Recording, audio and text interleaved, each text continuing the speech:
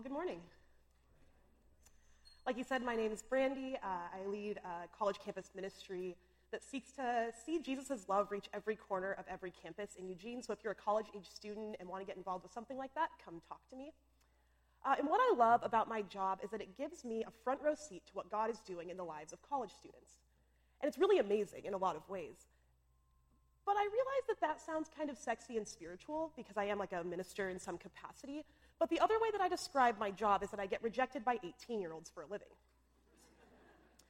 I encounter a ton of people on a regular basis, most of who don't care that I exist at all, and many, if I'm being honest with myself, I don't particularly care to like or to love. And too often, church is a place where we don't choose to be particularly honest. So I'm going to invite us to be honest today. I'm going to come in honest, and I'm going to ask you to do the same. Because when we come here, sometimes we try to be better than we are, or worse, we try to perform the best version of what we think that we should be. And that messes us up in a pretty significant way, especially as we try to figure out what it means to like and to love people, which seem like simple things, but I think when we actually get down to it, it's much harder than we would like to believe. So together lately, we've been in a series on the book of Luke, and last week we learned about a Roman officer that Jesus uses as a model of faith, right, despite all of the social and political implications of that for his disciples. So we're going to take a break from Luke today to dive a little bit deeper into something that we learned last week. Right, Tim invited us to see the ways that we might find the image of Jesus in people that we don't expect. And I think that, again, that sounds really nice in practice, or in like an idea, but in practice it doesn't play out very pleasantly. Because the reality is that we don't see the image of Jesus in people who don't look like us for a reason. Right? We work pretty hard not to be awful people, to have the right politics, the right theology.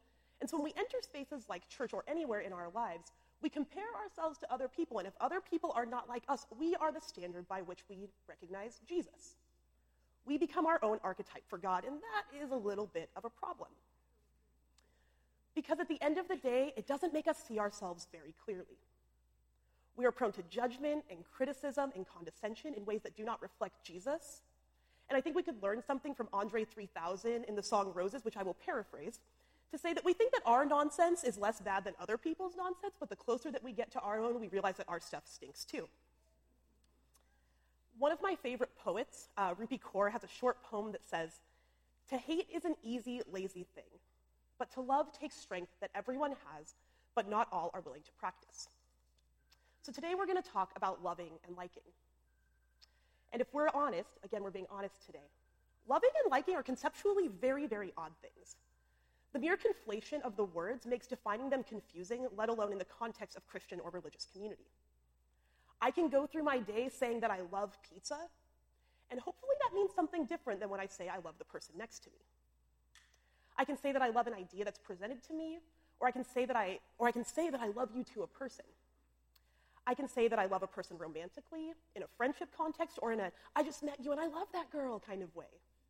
Right? There's a lot of ways that we use love.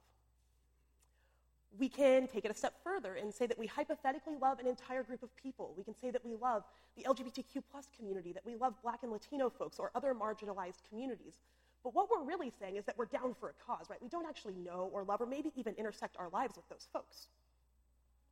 So love and what it means to love people is really complicated. And then we start talking about liking. I can like a person or I can like a person. I can like a person that I'm dating and mean something closer to love, or I can say that I really like an idea because it's better than the last terrible idea that I just heard. Right? That's every group or collaborative project that maybe you've ever worked on. You just pick the least bad thing and go with it. But I've consolidated the complication of all of this into a chart that I want to put up to help us to recognize what love and liking looks like. So, right, we have a chart here. On the x-axis, love and don't love, and like and don't like. So liking and loving is easy, right? I love and like my mentors and my friends. They're people who I enjoy and who it is not typically hard to love. But there's also people that I love and I don't like. You may resonate with this. That could be my siblings. It could be my family friends who I'm forced to be with once or twice a year. Or my actual racist Uncle Tom. Yes, I have a racist Uncle Tom who owns a cabin. So it's a special time in my life. Welcome. We can love people and, yeah, it's really unfortunate. We can like people and not love them, right? Like Justin Bieber, like I love Jennifer Lopez's performance last year at the AMAs, but I don't love her, I don't know her. Or Science Mike, who Tim references semi-often. And then there's the people that we don't like and don't love. Some political figures, our enemies, or that guy who cut me off when I was trying to ride my motorcycle yesterday, right? There's a lot of ways that this plays out, and I think we could name people in all of these categories if we are being honest. And so as we talk about this, I want to give us a low bar to try to transcend. I think that we should try to live squarely in the left column. And a lot of you might be like, hey, that seems like, again, a low bar. Shouldn't we try to like and love everybody? And I would say, yeah, sure, in an ideal world. But I'm a realist. And I know that even the early church didn't experience the Care Bears-style love festival that we would expect to exist in this like and love category. So today we're going to look briefly at a story about Jesus, teaching people how to like and love people, how to orient ourselves into this category. Because at the end of the day, we are not beyond the basics. And in the same way that we learn to give a little bit of our money generously when we don't make much so that we can give more when we have money, we learn how to like and love people now so that we can actually do things like love our enemies. Because I don't think that we can do that without practice. But again, a moment of communal honesty. For about 30 seconds, I want you to turn to your neighbor and I want you to describe a few characteristics of people that you do not like or love. Turn to your neighbor. What are 3 characteristics of people that you do not like or love typically?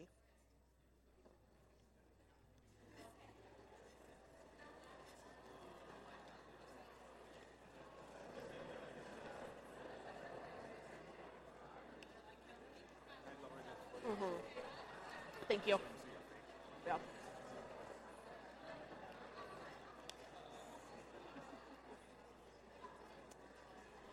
Alrighty.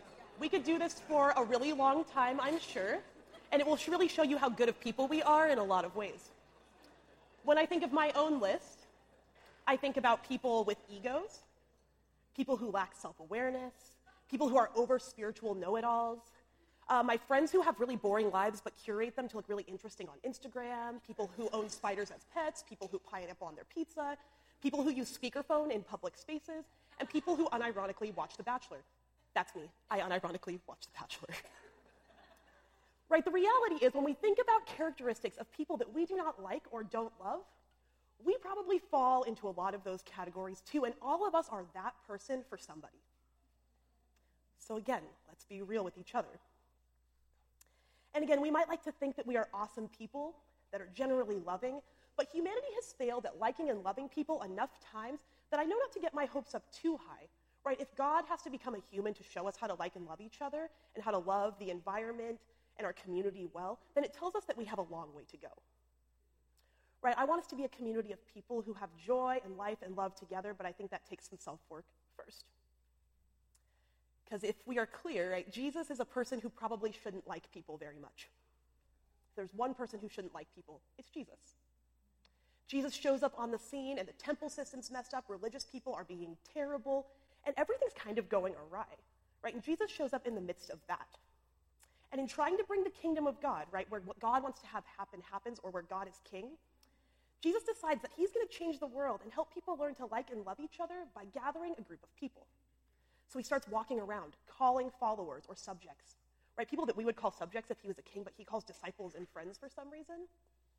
And Jesus goes around and he finds these amazing men who do everything right and who are super excellent. No. If you have spent any time reading the text at all, you will know that Jesus' disciples not only don't ever know what the hell is going on in their own lives, and they're right next to Jesus, they don't get it at all. Over the 3 years that they're with Jesus, here's a short and quick list of things that they do that make them quite unlikable and unlovable. They don't understand anything that's happening. They fail to ask questions. They perpetuate ethnocentrism. They sit silent in the face of others' oppression. They prevent people from doing Jesus-y stuff because they're not one of the 12. They argue about which one of them is the best. They favor the rich and powerful. They literally push children out of Jesus' presence. They try to vie for positions of power in the kingdom. They betray him for money. They disregard all of his instructions and claims about himself. They deny that they ever knew him, and they abandon him and leave him alone to die. Jesus picked those guys. These guys probably fit the description of people that are hard to love that we thought of earlier. I can't imagine that at every moment Jesus was super into them, right? If you look in the Gospels, you'll find phrases like faithless generation and, quote, how long must I deal with you, to describe them. Jesus doesn't always have to like people to love them. But in the end of his life, Jesus gives us this really incredible picture of what it looks like to try to like and love people to the very end. So we're going to look briefly at John 13. And as we enter in, Jesus is aware that he is about to die at the hands of a corrupt religious and political system. So we enter in John 13. Now before the festival of the Passover, Jesus knew that his hour had come to depart from this world and go to the Father. Having loved his own who were in the world, he loved them to the end. The devil had already put into the heart of Judas, son of Simon Iscariot, to betray him. And during supper, Jesus, knowing that the Father had given all things into his hands, and that he had come from God and was going to God. Now, what would we expect Jesus to do here? Jesus is going to leave. He knows he's going to die, and he gets one more chance to say some things to his friends, or to do something. If I were Jesus, I would expect that he would sit them down for a really clear conversation and maybe rebuke them a little bit. Like, yo, guys, it's about to go down. Don't mess this up. You're the ones who will carry my reputation. I really want you to not ruin this. But the reality is, and I think some of us need to hear this today, that Jesus is always more good, kind, and gentle than we expect. And this is what happens next. Can we get the next slide? Jesus, knowing that the Father had given all things into his hands, and that he had come from God and was going to God, got up from the table, took off his outer robe, and tied a towel around himself. Then he poured water into a basin and began to wash the disciples' feet and to wipe them with the towel that was tied around him. When I would expect a rebuke, Jesus gets up and starts to take off his clothing. And this is unexpected. In this cultural context, it's hard to get the full meaning of what it would mean for Jesus to choose to demonstrate his love in this way, especially when these guys are really hard to like. These guys would have been familiar with foot washing, right? In ancient Palestine, they were walking all the time and wearing sandals, and so when people would come into homes, they would either wash their own feet or get their feet washed by only the most submissive of servants, children, or wives. Right? This position of foot washing is considered dirty because it literally was, both in status and in practice. But Jesus removes his outer garment and not only takes on the role of a servant, but the appearance of one. And let's not forget that just a chapter before this, Mary stooped down at a public meal and washed Jesus' feet with an expensive perfume, and Judas, one of Jesus' disciples, publicly criticizes her and rebukes her for doing so. Foot washing is something that these guys are really familiar with and have already had super awkward experiences with Jesus around. I wonder if they're getting really uncomfortable going to places where they have to wash their feet because these things keep happening in Jesus' presence. But Jesus, the King of the world, the Son of God, whatever you want to call him, strips his physical marker of status, follows in the footsteps of a woman who has just done this for him about a week before, and begins to wash the feet of his idiot disciples. And if you're like me, this makes you uncomfortable. If Jesus were in front of me, I would not be down for this. It's super awkward, and it feels wrong, and Jesus of all people should not be doing such a low and servile act. And it turns out that one of his disciples thinks the exact same thing.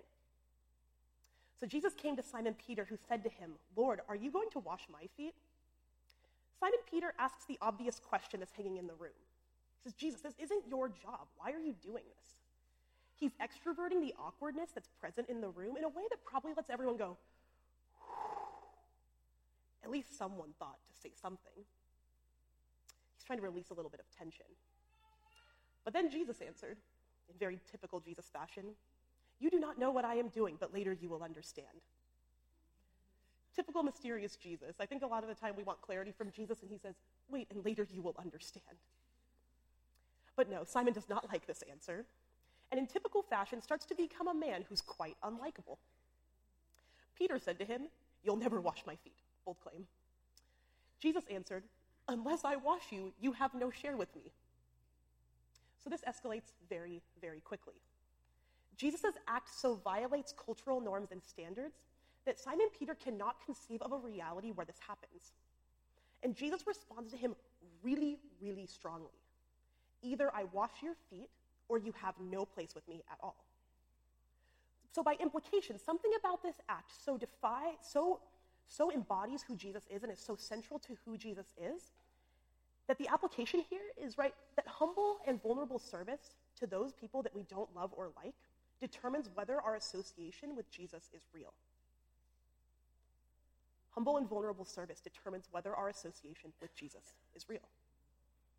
And again, let's draw back and recognize how awkward this situation is. The disciples in the room are probably feeling away at this point because the awkwardness doesn't end. Simon Peter said to him, "Lord, not my feet only, but also my hands and my head." Typical overkill from an unlikable person. I love his enthusiasm, but this brother needs to learn to sit down and to pay attention. If I were one of the other disciples in the room, I might be rolling my eyes at him, or if I was going to be maybe more honest, I might be the person rolling my eyes at the one rolling their eyes, so it never ends. We all stand to lose a little bit of our judgment. Right, Simon lacks self-management and is creating a more awkward situation out of an already terrible situation. But then the moment ends. After washing their feet, Jesus puts his clothes back on and returns to the meal to explain a little bit about what he's trying to show them. The text tells us that after he washed their feet, had put on his robe, and had returned to the table, he said to them, "Do you know what I have done for you? You call me teacher and Lord, and you are right, for that is what I am. So if I, your Lord and teacher, have washed your feet, you also ought to wash one another's feet. For I have set you an example that you also should do as I have done to you. Very truly I tell you, servants are not greater than their master, nor are messengers greater than the one who sent them. If you know these things, you are blessed if you do them. Not if you think them, not if they're in your heart, if you do them." And this is wild to me, that in one of Jesus' last actions, John describes this as how Jesus loves people to the end. And he does so for a group of guys who he knows will literally abandon him to his death in 2 days.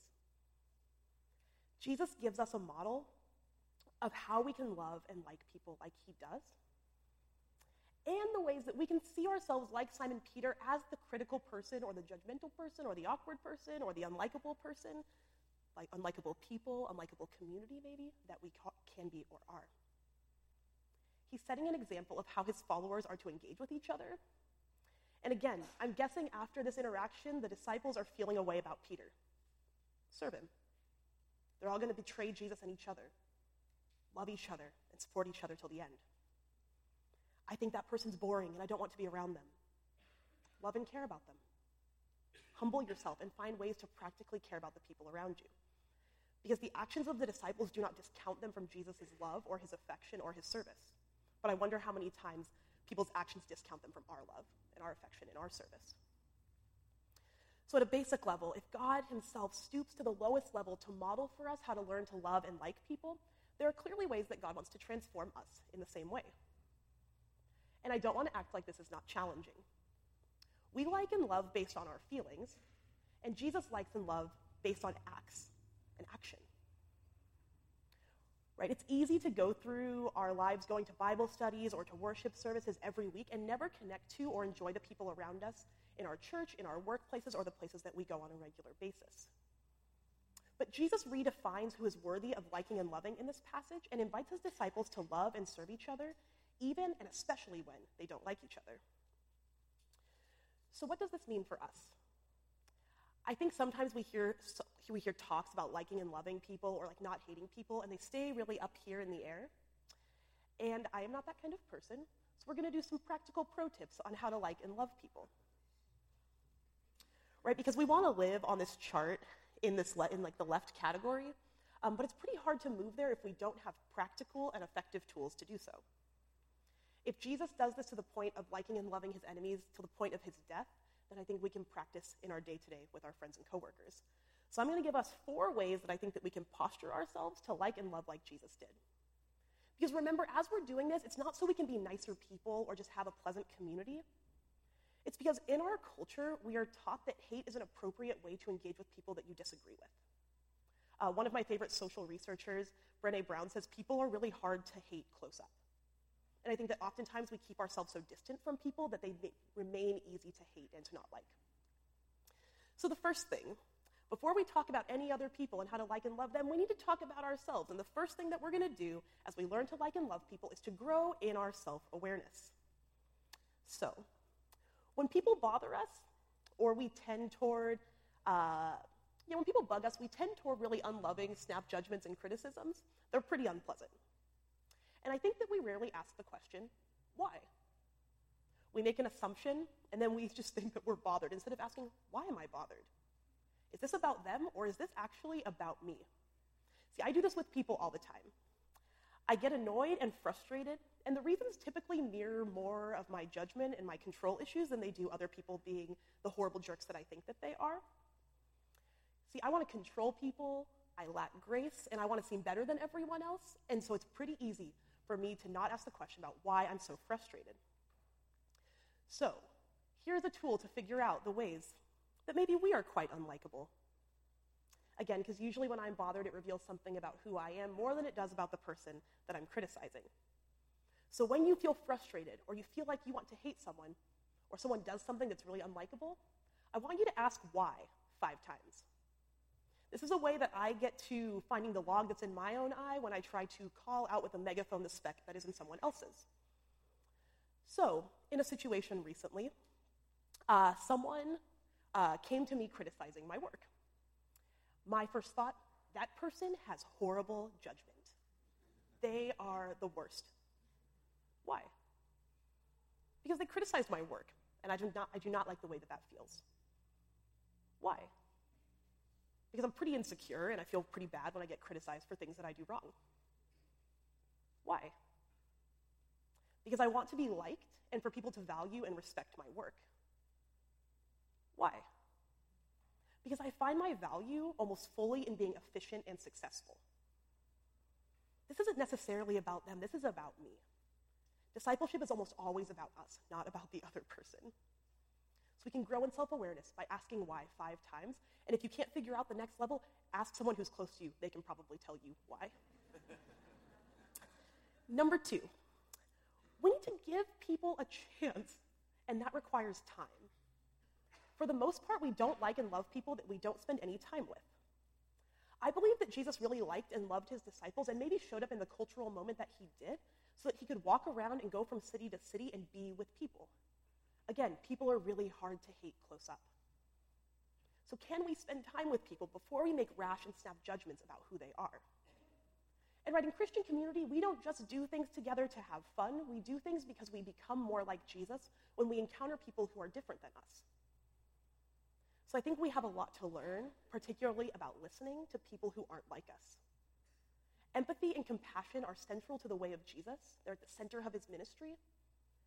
And when we hear things that we disagree with around race or gender, sexuality, theology, politics, can we choose to listen, to engage with people's lives and experiences, to affirm their humanity, and to find more of ourselves as the image of God in us meets the image of God in other people, because that's what's happening as we're in community. But this is not easy. So pro tip, if you are trying to spend time with someone who you do not like or love, do not do the typical Christian thing, which is this. Hey, you want to go to coffee sometime? Do not sit in a coffee meeting with no clear end time with someone who you already don't like. Hang out in groups. Go on a hike. Go to a bar. If you're going to go out to eat, go somewhere where they bring you a check at the end so you can have an end point. These are very practical things that impact our very spirituality. Right? Invite them to an event you're already going to. We do not need to be so fancy as to just go heart to heart in our first interaction with a person we don't like. Don't set yourself up to fail. Baby steps. Third, and this one is going to be hard for some of us, we need to learn to lean into conflict instead of gossip. Conflict avoidance breeds bitterness and reveals a lot about who we are as people and what we think about ourselves and others. Adults should be able to have conversations about conflict without being jerks. So before I enter into a conflict, particularly when I have a lot of feelings about something, I use a tool around numbers. Reality versus how I'm feeling about reality. I use a scale of 1 to 10. On a scale of 1 to 10, how strongly am I feeling what just happened or what has been said to me? On a scale of 1 to 10, how big of a deal is this actually? So recently my boss, hi Joel, happy birthday, I Joel talked to me about a thing that I had done that had disrespected some of my coworkers in some way. And he just said it in a really kind way that was like, hey, don't do that again. But, defensiveness is probably some rendition of the devil, and rose up in me pretty intensely. What he was saying to me was maybe a 2 on a scale of 1 to 10, but I was feeling it like a 7 or an 8. And I had to stop and go, how do I bring myself down to a level where I can respond proportionate to what's actually happening? Sometimes we don't slow down enough to figure out the difference between reality and what we're feeling about it and do really bad harm to each other in conflict. So I want to invite us to have conflict and to have conflict rooted in reality and bringing ourselves down to a level where we can like and love people in the ways that we talk to them. And then finally, we can't talk about Jesus serving his disciples without saying that we need to learn to serve each other. Jesus models deep humility and service. And if you don't feel like you're a part of a community or like people around you very much, find ways to serve them. There are always ways to love people and serve in community, whether it's individually or through being a part of a prayer team or serving your roommates or housemates or your kids or your spouses. And finding time to be around people and to practically serve people that you're just not that into. See, because Christian community never started at its core with a group of people who liked and loved each other. It just didn't. It's centered around Jesus, who redefines loving and liking people not based on what they deserve, but by the reality that because they are human, that they have dignity. So much so that the God of the universe would put himself in the place of a servant to show them his worth and their worth. So can we quit acting like people's lives don't count, or that some people's lives count more than others? Because I think we do that in Christian spaces and have caused a lot of harm. And can we take practical steps to proactively like and love people and to see ourselves rightly and as Jesus sees us? So I'm going to pray that we could be that kind of community.